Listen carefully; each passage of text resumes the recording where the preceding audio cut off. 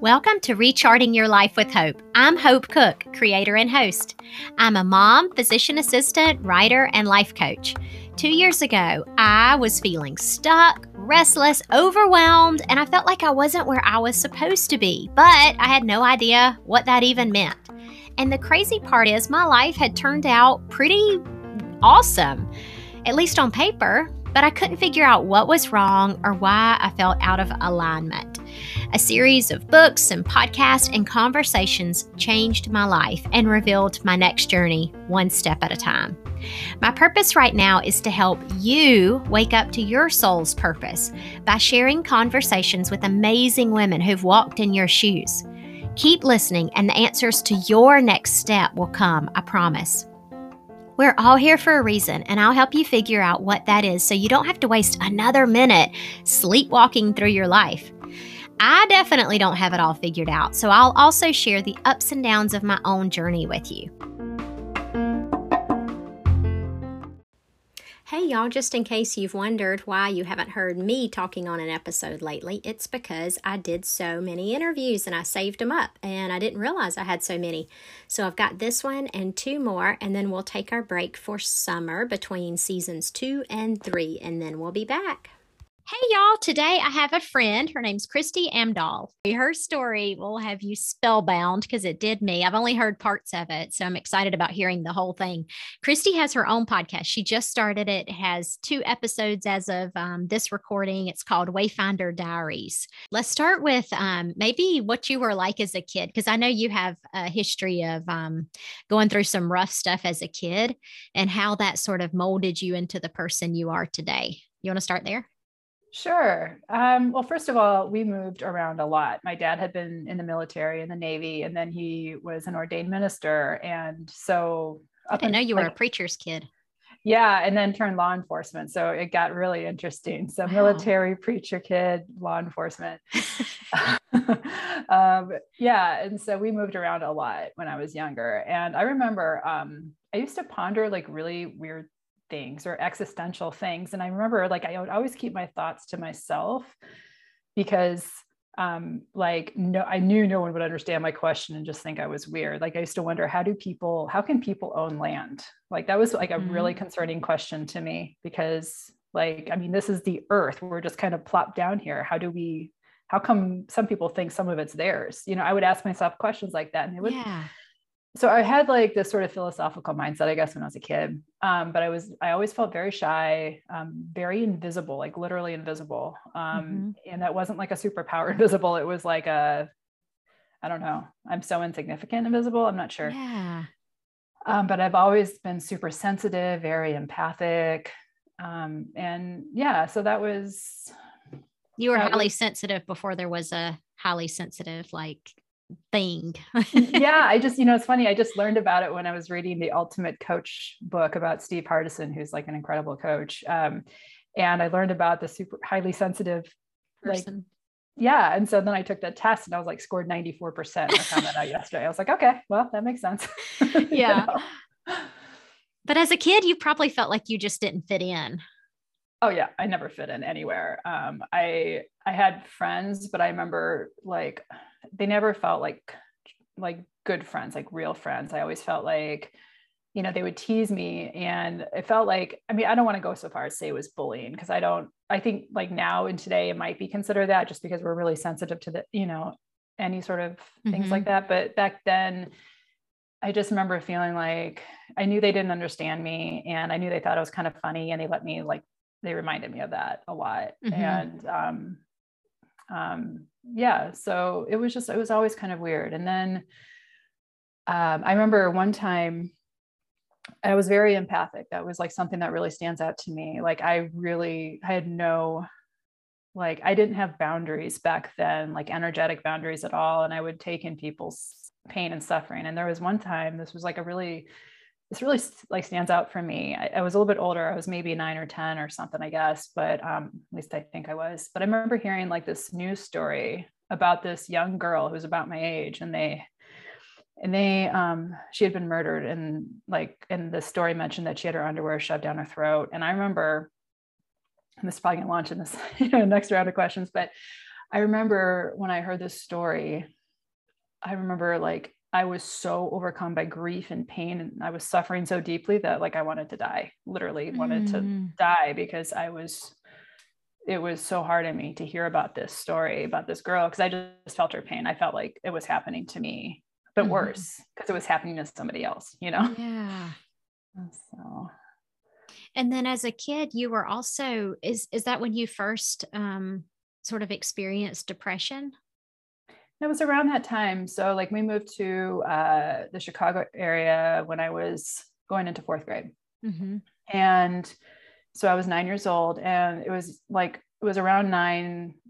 I think it was 9 when I first, was depressed, and it was 9 or 10 when I made my first suicide attempt. And it was like, I mean, it's almost laughable. It would be laughable if I wasn't so like depressed and miserable. Yeah. Your intention was the same as an adult who wants to end their life. Yeah, exactly. I mean, I was young and naive, and I saw a bottle of aspirin in my parents' medicine cabinet, and it said like max dose 1 or 2 or whatever it was. And then it said, if you overdose, call poison control immediately. So I dumped a handful, I had a handful of aspirin in my hand, and I took it. So I thought, in my naivety, I thought that would do it. Yeah. And I don't remember why I was depressed. I don't remember what triggered that, wanting to do that at that moment, but I do know that I was depressed a lot. Like it lasted for a decade. And it wasn't like a constant thing. Like I was captain of the swim team. I had some really good moments in my life, but overall it was like when I think back during that time period, I think back to sort of like, it was beyond teen angst, because everybody goes through stressors as a teenager and hormones and everything. But I think mine was way beyond that.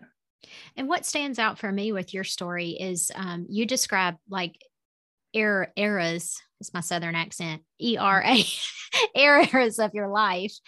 And you kind of divide them into these different, almost like book chapters. That's what it sounded like to me. And the common thread that seemed to run through the early years was this depression.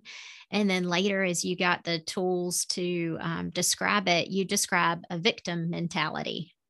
But at the time, I'm sure you didn't see it that way. So what happened to help you sort of shift gears? Yeah. So I had, I definitely didn't see myself. I didn't know, I didn't know I had the victim mentality. I just knew that I was depressed and things sucked. But but I didn't really have a good reason for it. Like my family was intact. We didn't have a lot of fighting going on in my household. My parents, both highly educated people. There was like nothing about my upbringing to suggest that I would be as messed up in the head as I believed that I was. And then it was my 20th birthday. I got into a fight with my then boyfriend, and it was like really stupid. It was he had bought a brand new stereo system for his car, and he didn't have enough money to buy me a birthday card or a birthday present. And I was like mad. I was mad. I'm like, I would be mad too. I'm like, I didn't even want anything until you went out and bought the stereo system. And then you told me you didn't have money for that. I'm like, a card is like $3. This was the 90s, Yeah. So I got in a fight with him. And then I hung out with my good girlfriend at the time, and we got drunk off margaritas. And my boyfriend was like against drinking. And so he got even more mad. And let's just say that night did not end well. Yeah. And so I went home that night, and I don't remember a whole lot, but I do remember taking 3 bottles of sleeping pills. And I did have those laying around because I used to like take sleeping pills to sort of numb my pain. Yeah. Because I was too young to like really access alcohol on a regular basis. So sleeping pills sort of were my go-to. So I had a lot laying around. And so, yeah, I swallowed 3 bottles of them, and, wow. And yeah, I went to bed. And, okay. So my dad comes in my room the next morning as he's on his way into the office, and he sees me passed out laying on my own vomit. That's what I was told. And so they rushed me to the ER, and I'm like not lucid at all. I mean, there's like a little, like I had flashes of consciousness, like brief flashes. Like I remember seeing the ceiling tiles, like jumping around. So it was kind of hallucinating. And then I remember them like shoving a tube down my throat to pump my stomach. And then they stuck a catheter in me and an IV. And I hardly felt any of that. And those are not pleasant procedures, but I was just so far gone. And I looked at the heart rate monitor, just like the last thing I remembered. And I remember it was like, oh, wow. I had done an EMT training. So like I was familiar with what everything meant. And I was like, I'm in bad shape, but I didn't care, And yeah, so when you came to, like, when all the medicine wore off and you were like fully awake, did you think, okay, now I've got a new lease on life? Or was it more like, oh crap, it didn't work and I'm still here? Yeah. So I definitely did not think I had a new lease on life. When I came to, I was in the ICU and I spent some time in the ICU recovering from that. And I remember the only highlight at the time was I lost 10 pounds during my stay because they weighed me before and after. And I remember that was like, well, at least I lost some weight, Yeah, so your mind was just not, I don't even know how to describe it. What do you think was going on at that time? I don't even know. Like I was miserable still. In fact, they wanted to commit me to a psychiatric hospital, and I had been committed for a few weeks when I was younger. And I remember what that was like. And I was like, no way. I'm like, I will never speak to you again if you do that. And so for some reason they listened to me and they released me. Yeah. Did you have any hope for the future at this point? Were you thinking like one day I'll be a mom, or one day I'll have a degree, or did you have hopes for the future? No, I had no plan. Well, I did have a plan. I take that back. My plan was to be a stripper in Vegas. Oh my gosh. your poor preacher dad. I know, right? Yeah. So that was my plan. But I don't remember if I had that plan when I was like in the ICU, but it happened shortly thereafter. Okay. And so I had a few like rock bottoms after that, near death rock bottom. And they involved, stunts of me trying to get to Vegas to be a stripper to fulfill my calling. I'm laughing about it now because it's so ridiculous, but like, I was just so like, I think looking back, when I think about this now, I think I was in so much pain and so much agony. I was looking for relief. So, alcohol or sleeping pills, or maybe it's like a new adventure, and then with the stripping thing, like I remember thinking, I had no self-esteem, no self-confidence. I just felt fat and ugly. And I'm like, well, at least if men are willing to pay me to take my clothes off, then I must be attractive. Oh. It was kind of like a salve for that deep wound that I had there. Yeah. But yeah. And so, I eventually did have like a moment. I pivoted, but it wasn't, I had to hit another like a couple of further bottoms. So like I finally did. One night I was watching the movie Showgirls. It's about a girl who decides to hitchhike to Vegas to be a stripper. And I'd seen it before. And then she becomes this big showgirl. And I was drunk that night. I was watching that movie and I'm like, I'm going to do that. So I packed up a bag of dancing type clothes and I stuck my thumb out and started hitchhiking. Oh my gosh. Yeah. I left my parents a note. So I forgot this part. I left my parents a note saying what I was doing. Like, don't worry, I'll call you when I get there. Oh my gosh, Christy, don't worry. I'm on my way to Vegas. This is maybe a month and a half after my suicide attempt, maybe. Wow. It's not funny, but I'm so glad you're here now. And I'm waiting for the turnaround. I know it's coming soon. So, to make a long story short, my dad caught up with me and it was a long ride home. It was a long ride home. And then this time we didn't go home though. We went straight to the psychiatric hospel. He got you before you got to Vegas. He did. He caught up with me. That's his own story. But yeah, so I ended up in the psychiatric hospital for a few weeks. And there was a lot of stuff that even happened there. And when I was released, I was heavily medicated. Mm-hmm. We got to stabilize her. She doesn't do anything crazy anymore. So she's neither manic, which they described the Vegas stunt as being, or suicidal. And so I was on things to like keep me low and things to boost me up. Yeah.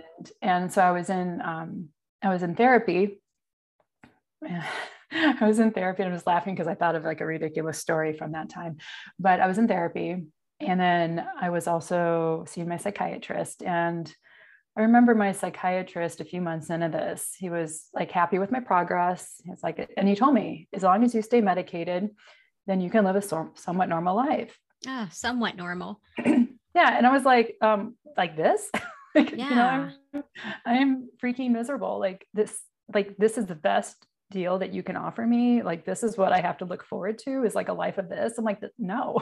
Yeah. And so I asked him, how long do I have to be medicated for? And he said, the rest of your life. And I just, it was like, I don't know. At that point, I didn't really surrender in his office, but I did shortly thereafter. And because you were like 20, right? Yeah, I was 20. I was 20 years old. Yeah.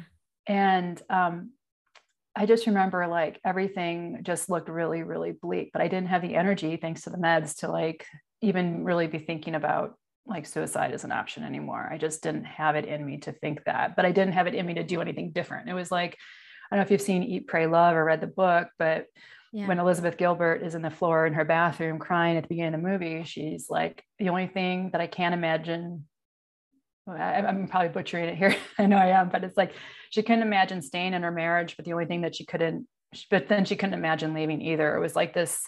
The only thing worse than being married is leaving, and the only thing worse than leaving is staying in my marriage, or something like that. Yeah, that's pretty much, that's what I was getting at. And that's what I felt like. I just felt like it was awful. It was a terrible feeling. But it's funny because up until that point, I hadn't been trying to improve my life or anything either. Like, I'd made a game out of therapy, and I just didn't see any future for me, and it was just miserable. And then he said that to me, and I left his office, and I just I fell apart. Yeah. Yeah. So I did surrender after I left. I don't remember if it was the same day or if it was like the next day, but it was really like shortly thereafter, I surrendered, like, I can't do this anymore. And then I heard this like voice, like then those omnipresent voices, like a God voice or something, say, you're responsible for your own happiness. And wow. I was like, where did that come from? Yeah. Was it the meds? Right. No, I mean, and I mean, I don't remember if I had gone off the meds yet. If it was the same day, I certainly hadn't. I did take myself off everything shortly after that visit, which we don't recommend, but right. Yes. I'm not suggesting that. I did that. And, but that's not recommended. But yeah, no, I heard that voice, and I wasn't reading self-help books. So it was, except for weight loss books. So it wasn't, it wasn't one of those things where I was like reading stuff and I just remembered something I read. And I wasn't religious. I'd rebelled against my upbringing, and then I wasn't spiritual either. So like at the time I wasn't really, so I don't know where that came from, but I do view it as like a divine intervention kind of thing. So you heard it, and then what? Like, what happened the rest of that day or the next day?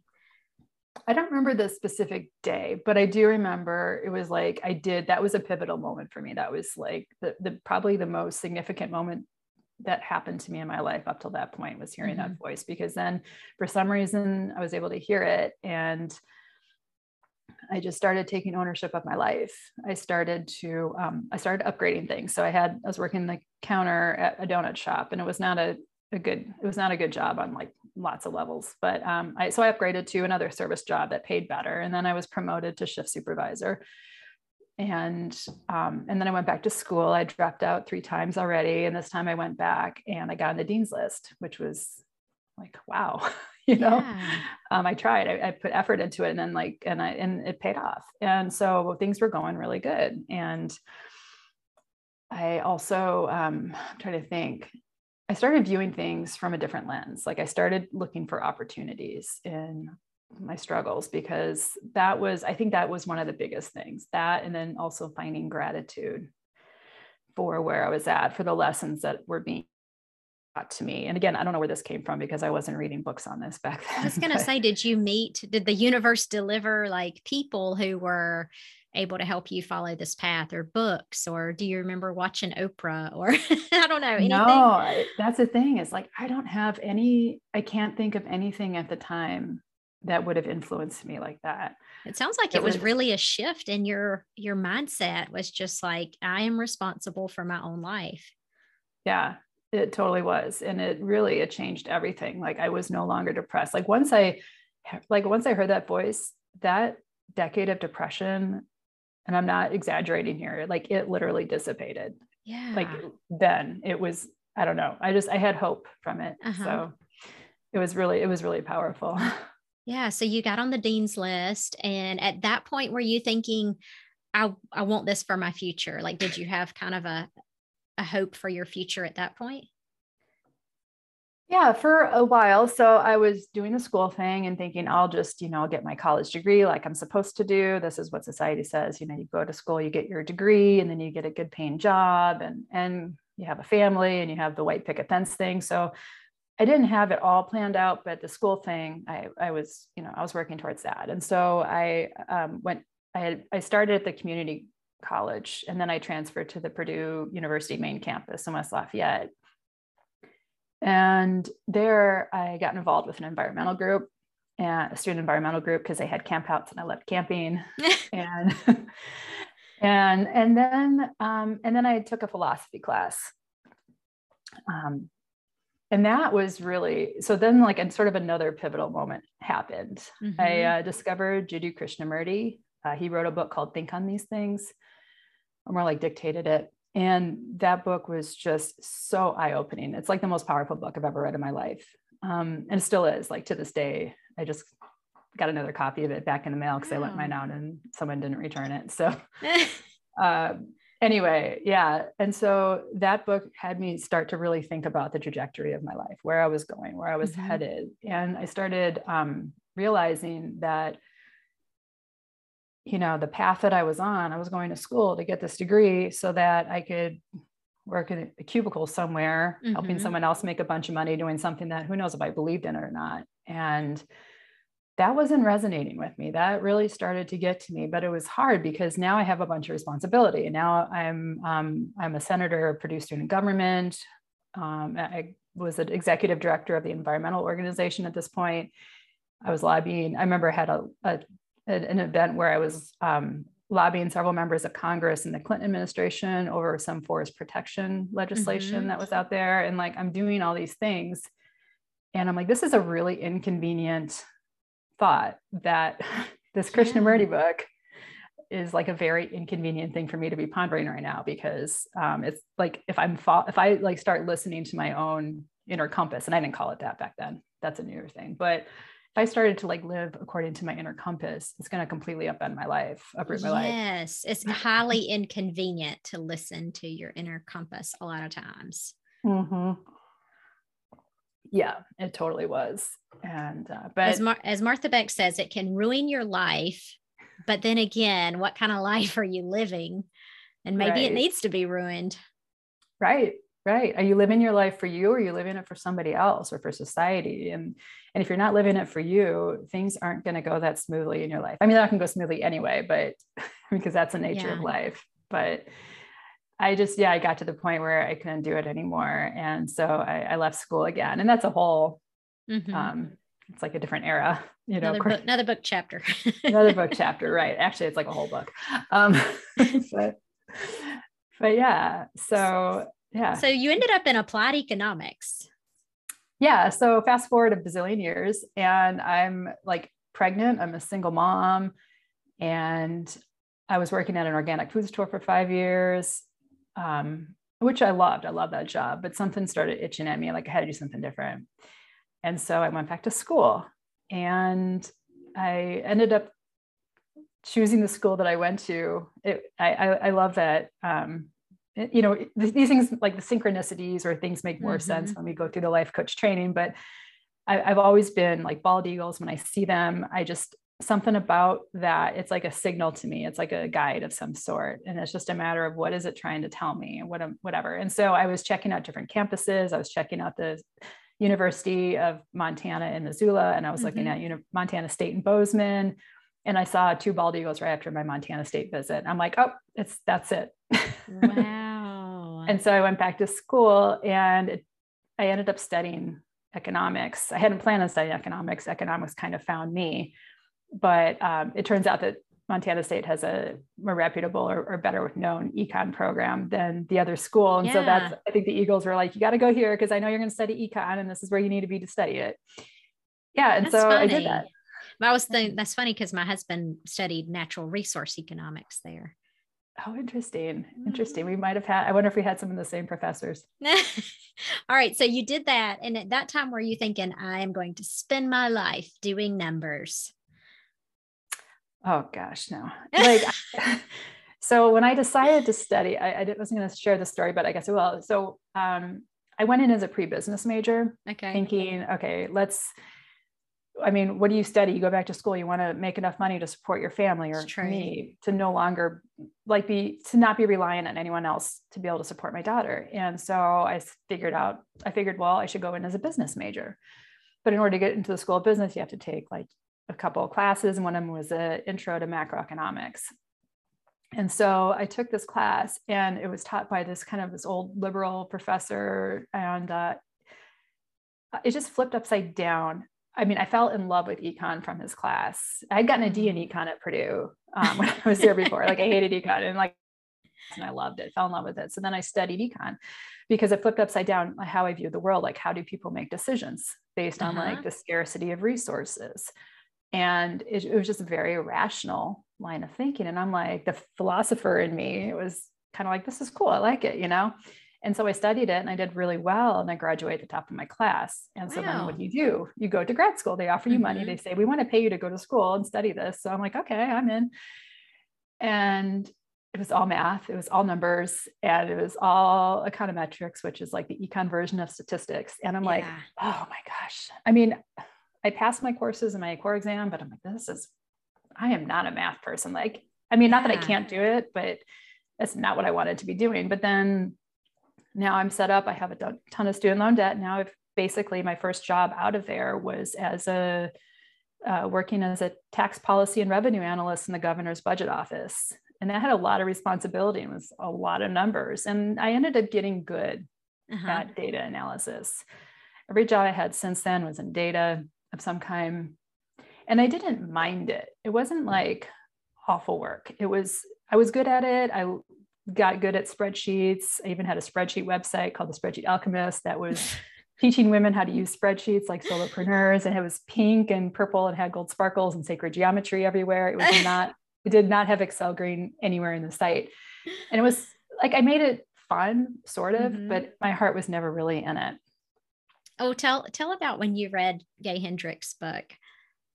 Yeah. So Gay Hendricks wrote this amazing book called The Big Leap. And I read that book just a few months ago. I read it because I think Martha Beck recommended it or something. And so I read it. And oh my gosh, I saw myself in my zone of excellence. They're like, I think it was 4 different zones of being or where you're working or whatever. I might be messing that up a little bit, but basically most people get stuck in their zone of excellence through their life. They get good at something and then they get stuck in there, but that doesn't mean that like they have any passion for it or that they're meant to be doing this work or they're called to do it or anything. It's just what they're good at. And I was good at data analysis. And so, but that is a great way to like not live a fulfilling life when you're stuck in your zone of excellence. Because there's a zone of genius and that's where you want to be. And that's where you will like light up, it's exactly where you're meant to be. I can see my husband, if he were here, would be rolling his eyes right now because he's like, you know what? A lot of people just have to earn a paycheck and they don't have the privilege of going after their zone of genius. But I think we do have a choice. And that's what I've seen you living out is like, you have a choice. So tell us what you did with that. Yeah. So let me just preface this by saying I have a my daughter is 19 now and she's in college. And I have an agreement with her dad, a legal agreement saying that I have to provide a certain percentage of her out-of-pocket college costs. So like legally, I am obligated I have this one financial responsibility and I can go to court if I don't honor that. And then of course I have to pay housing. I have I have expenses just like everybody else. I have my cell phone and whatever. So it's not like I didn't have any financial responsibilities when I made these decisions. So I guess back in October, right when we started the Wayfinder training, like I was like nearing a mental breakdown. I was just completely like, I didn't feel like capable of doing my job anymore. Like I had the skill set to do my job and everyone there was great. I had a good work environment. It was optimal for me as an introvert, like it checked off, like if I had a checklist of what I was looking for in a good job, like everything checked, like everything, but I was like about to have a mental breakdown. So I took a week of PTO in October. I used up my sick leave. I took another week of PTO in November, like literally gave my boss less than 24 hours notice. I'm like, I need to take a week off. I need to take it off starting like right now. And sorry to interrupt. I forgot about your shoulder too. Oh yeah, I'm getting to that. Okay, so this is like November and I've taken my second full week of PTO with like less than 24 hours notice just to recharge.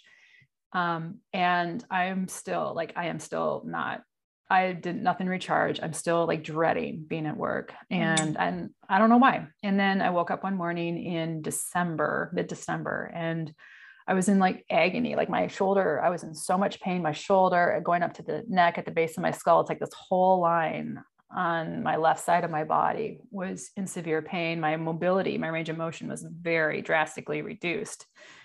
And I'm like, what happened? What's going on? And like, I knew like there was a knowing in me that this is psychosomatic, or this is me not living my life the way I meant to live. I mean, I feel like the universe was just like screaming at me at this point, or shaking me, lovingly shaking me, I guess, in a way. It was like, we've done all these things to try to make it clear to you that you're not on your right path. Like I had other physical stuff before that. It was just easier to like ignore it. Like I was losing a lot of hair, like way more than what was a normal rate of, shedding in the shower. And that was distressing, of course. And then I've had digestive stuff sometimes in my skin, like I'll get rosacea type stuff sometimes when I didn't do anything different. So I've had like different things that like could be responses to stress, and like medical tests check normal. I don't have a thyroid issue anymore, things like that. So there wasn't like a good explanation for what was happening. It was just like, okay, well, it's one of those things. But the shoulder thing, I was like, okay, this I can't ignore anymore. This is like way too painful. So I went to the 2 different orthopedic surgeons in Chicago at one of our best teaching hospitals here. So like I went to the best of the best to get this evaluated. And they're like, what did you do? I'm like, I went to bed. They're like, no, you had to have done something. No, I haven't even been doing yoga. I mean, it's just, I don't even know. And the treatments that they gave me, including the cortisone shot and PT and stuff, didn't work. And I didn't think they would, because I had this sense, I'm like, this is my body. This is my soul telling me you are not in alignment. Yeah. And I just knew it. And so I guess, so that was December. In January, I went to the doctors, and then I was reading, Gay Hendricks, The Big Leap, and reading about the zone of excellence versus zone of genius. And of course I instantly recognized myself in the zone of excellence. And I finally, I don't know, everything kind of came together for me. And I knew what I needed to do. I needed to quit my job. Yeah. But how do you do that when I have the responsibilities that I have? And I've been unemployed a few times as an adult, and I've had just my situation. There's a lot of story that I didn't share today, but my financial situation wasn't good either. Like I was just starting my retirement savings. Like my bank account balance mirrored my credit card statement. Yeah. So it's like, in other words, like, then let's not even talk about student loans. I mean, they're like forbearance or whatever that whole thing was. So it's like, I wasn't even thinking about them, but like, I'm not in a position to quit my job. But yet my shoulder was there saying, no, you need to do this.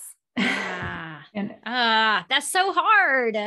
Yeah. And it was like, okay, I know I need to do this, but how do I do it? How do you do it? Like, how do you make that leap? I mean, and you always hear, like, wise people will say, like, the how is not up to you. Mm-hmm. And I hear that. And then I say, Right. but I have this agreement, this custody agreement. I have. Right. And we want certainty. We Yeah. want a sense of certainty. We do not like the unknown. And yeah, the irony, I mean, we want to feel like we're in control of our lives, but the irony is that control is just an illusion. Like I could have been fired from my job downsized a ton of people, like right before I quit, like who knows? I mean, I could have been one of those people coming up. You just don't know what's going to happen. But yeah, I talked with some coaches about this. Oh, so this was, I got to share this because I already mentioned One Eagle earlier. I was on a coaching call with a friend, and one of the coaches in our cohort, she had emailed me, and I'd asked her some questions, and the nature of the email was related to me, my next step in life, leaving my job. It was loosely related to that. And I hadn't opened her email. I just saw the notification because I'm on a Zoom call with a friend client. And I looked out my window, and I live in the city of Chicago. I don't live in a suburb. I'm in the city. And I looked out my window, and there was this bald eagle right outside my window flying up. It was so close. His little yellow talons were like punched into his body. I could see them. And it was like maybe 15 feet like away from where I am right now. And I was like, okay, that was a sign. That to me, that was a sign, because I trust those synchronicities, because you don't often see bald eagles in Chicago. No. Wow. Okay. So did you make the decision in that moment? Like, all right, I'll do it. I think a part of me did. I didn't actually take action on it yet. And I was still like, but it was a sign that I couldn't ignore. And it was one of those things. I think in that moment, I knew I was going to. I just didn't have the actual plan to do it. Mm-hmm.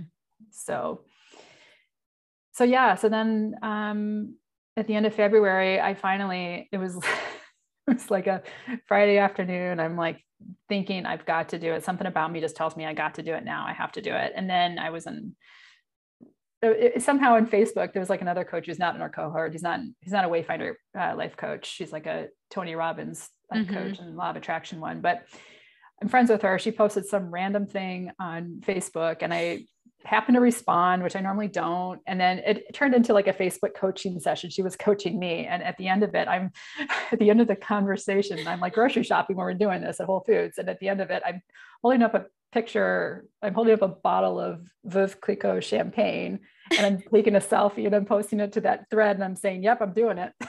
Wow, Christy. And so the next day I emailed my notice. I'm seeing a pattern with impulsivity.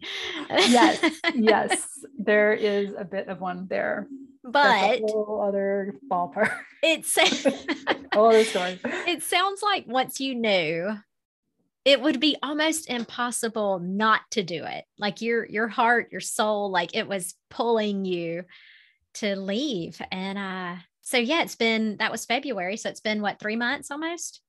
Or 2 months? So my last day was March 11th. So okay. So it's been a month. I did go back and do a little bit of consulting work for them, but that was like 6 hours on my terms. I'm okay with that because that's different,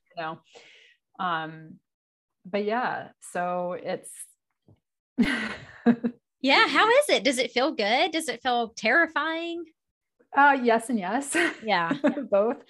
I mean, it feels good. Of course, I mean, it is scary because what happens if I can't support myself doing this?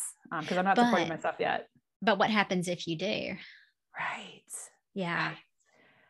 And what I tell myself is that, like, when I left, I mean, as a data analyst during this great resignation, I was getting hit up left and right by recruiters for contract jobs, for tons of stuff. So I'm like, you know what?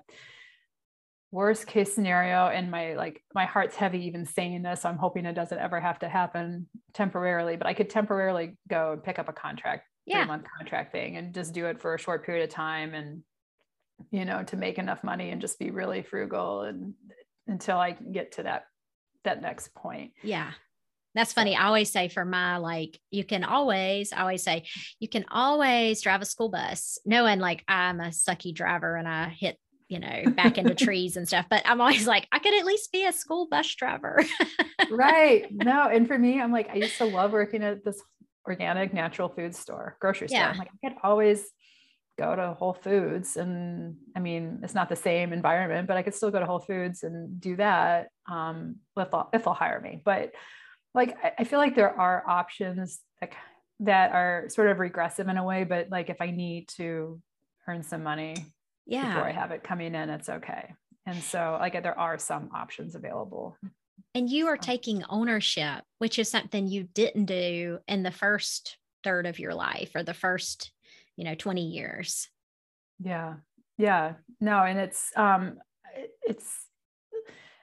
part of me, like as an adult, so when I was a single mom, I was always looking for somebody to save me, like a man, and I'd been married and divorced twice, and neither to my daughter's father. And in both instances, it was clear that the guy wasn't going to save me. And I didn't actually think about that. It's not like when I was dating, I was looking for somebody, and I definitely am not the person who's looking for a sugar daddy. It's not like that. But at the same time, it was like, I just want to be able to be with somebody who's going to take care of me so that I can so I don't have to worry about doing stuff that like I hate doing, so that I can do my thing. But it doesn't work out that way, or at least I wasn't wired that way, or I didn't look in the right places, whatever, it doesn't matter. Then I would have been a slave to that, to someone else's paycheck, which isn't a way to live either. So I I feel like my whole life now, even though I do some I definitely do some impulsive things. And in my defense with the job thing, it's been a long time coming. It was just impulsive in terms of my, oh, I know, but like I do that to myself all the time. But if you could, Christy, talking about the you who was dating and like looking for the, you complete me sort of thing, like what would you say to yourself if you know what you know, if you knew what you know now? I would say absolutely get in touch with your intuition and trust it. I think that is the thing that has been one of the most important things in my life, has been this willingness to turn inward to hear the truth, whatever the truth is in any situation. And it's expressed through my body, and it's expressed through other things. Like I meditate and I hear things sometimes that way. I access my intuition in nature, but when I listen to it and when I actually follow it, I feel this sense of peace. And that sense of peace, I think, is so critical. It's almost like it's the universe sort of showing you that you're on the right path, even if you don't know where you're going, taking one step forward at a time, even if you can't see anything else. It's like you just take that one next step, and then checking in with yourself as to whether that step feels aligned. I would really want to tell my younger self that it is so critical you don't ignore it. Both of my marriages, like I said, I was married and divorced twice. Both of them, before I got married, I knew I shouldn't be getting married to them. I knew that. You had that deep knowing. Yep. And I did it anyways. We're too far along in the process, too many plans have been made, or you can't back out now, or you're just getting cold feet, or you're going to hurt somebody. It's all that stuff cluttered my head and clouded my vision. And what happened? Well, we got married, then we got divorced anyway. And then that person's even maybe more hurt. And I mean, and I think the most painful hurt there is that I knew it and I didn't stop it. I knew that I shouldn't have done that.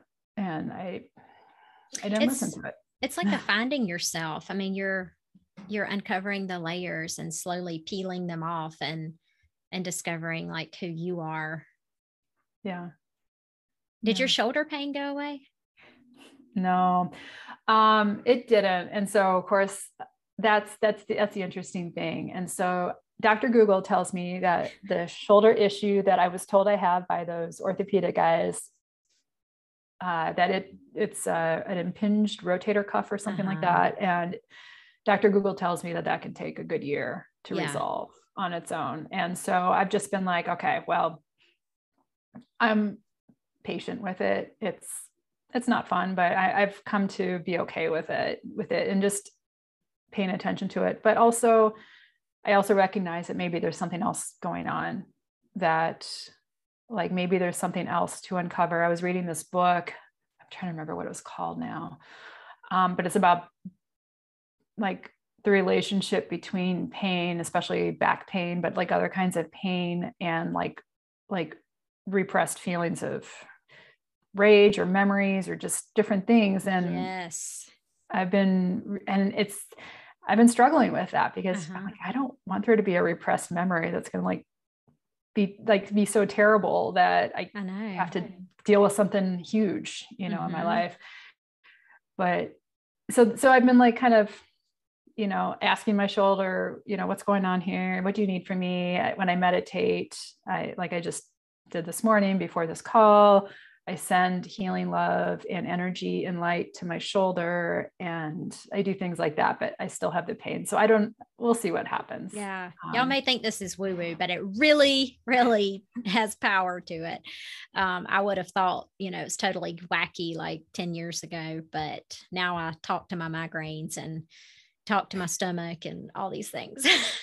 Yeah. And there's like medical doctors that write books on these connections, and there's a lot of research on this stuff. And so in fact, I actually didn't even want to read this book, because I'm like, I gravitate more toward the woo than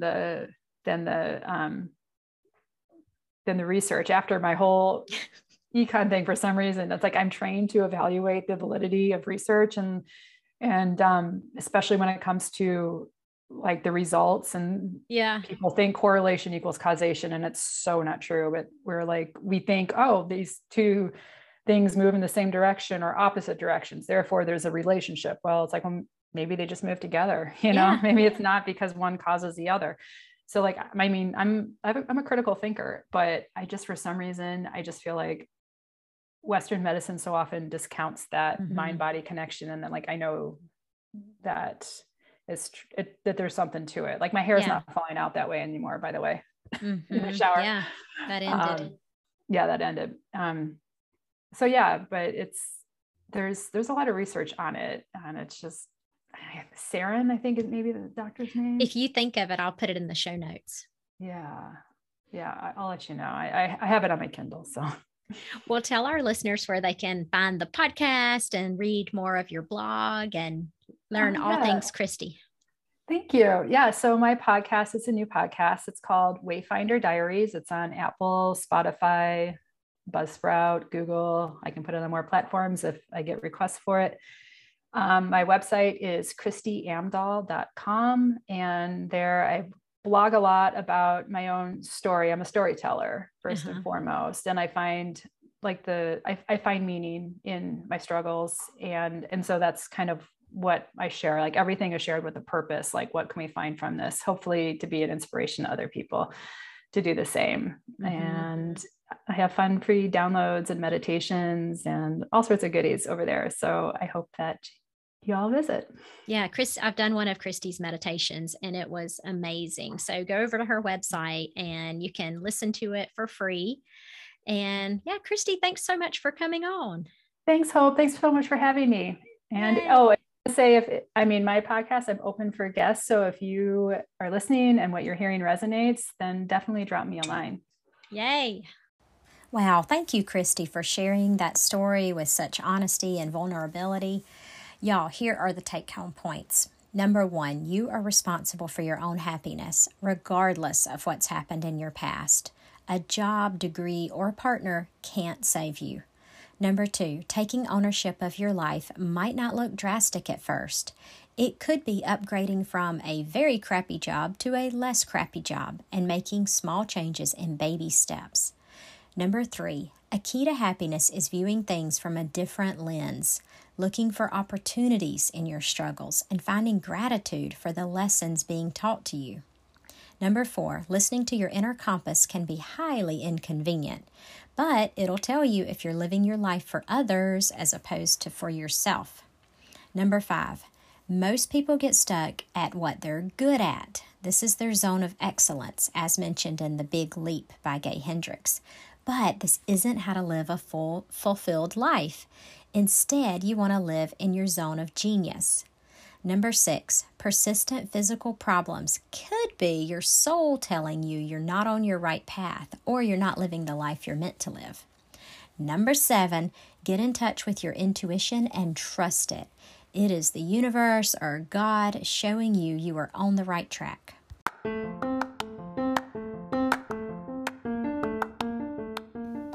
Thank y'all for listening. It was so much fun talking to you today. All right, if you are ready to make some major changes in your life, if you're at the point where you are sick and tired of feeling stuck and directionless and you really don't know what to do next or where to go, maybe it's time we had a little chat. So I have it set up on my website. You can schedule a free 30-minute discovery call, and we'll sit down and decide if we're a good fit. Maybe you'd prefer group coaching, maybe you need one-on-one coaching, or maybe you just want to talk and say hello. So go on over to my website. It's CoachHopeCook.com. That's HopeCook.com, and schedule the free discovery call. And I can't wait to talk to you. So see you next week, and hopefully I'll talk to some of you before that.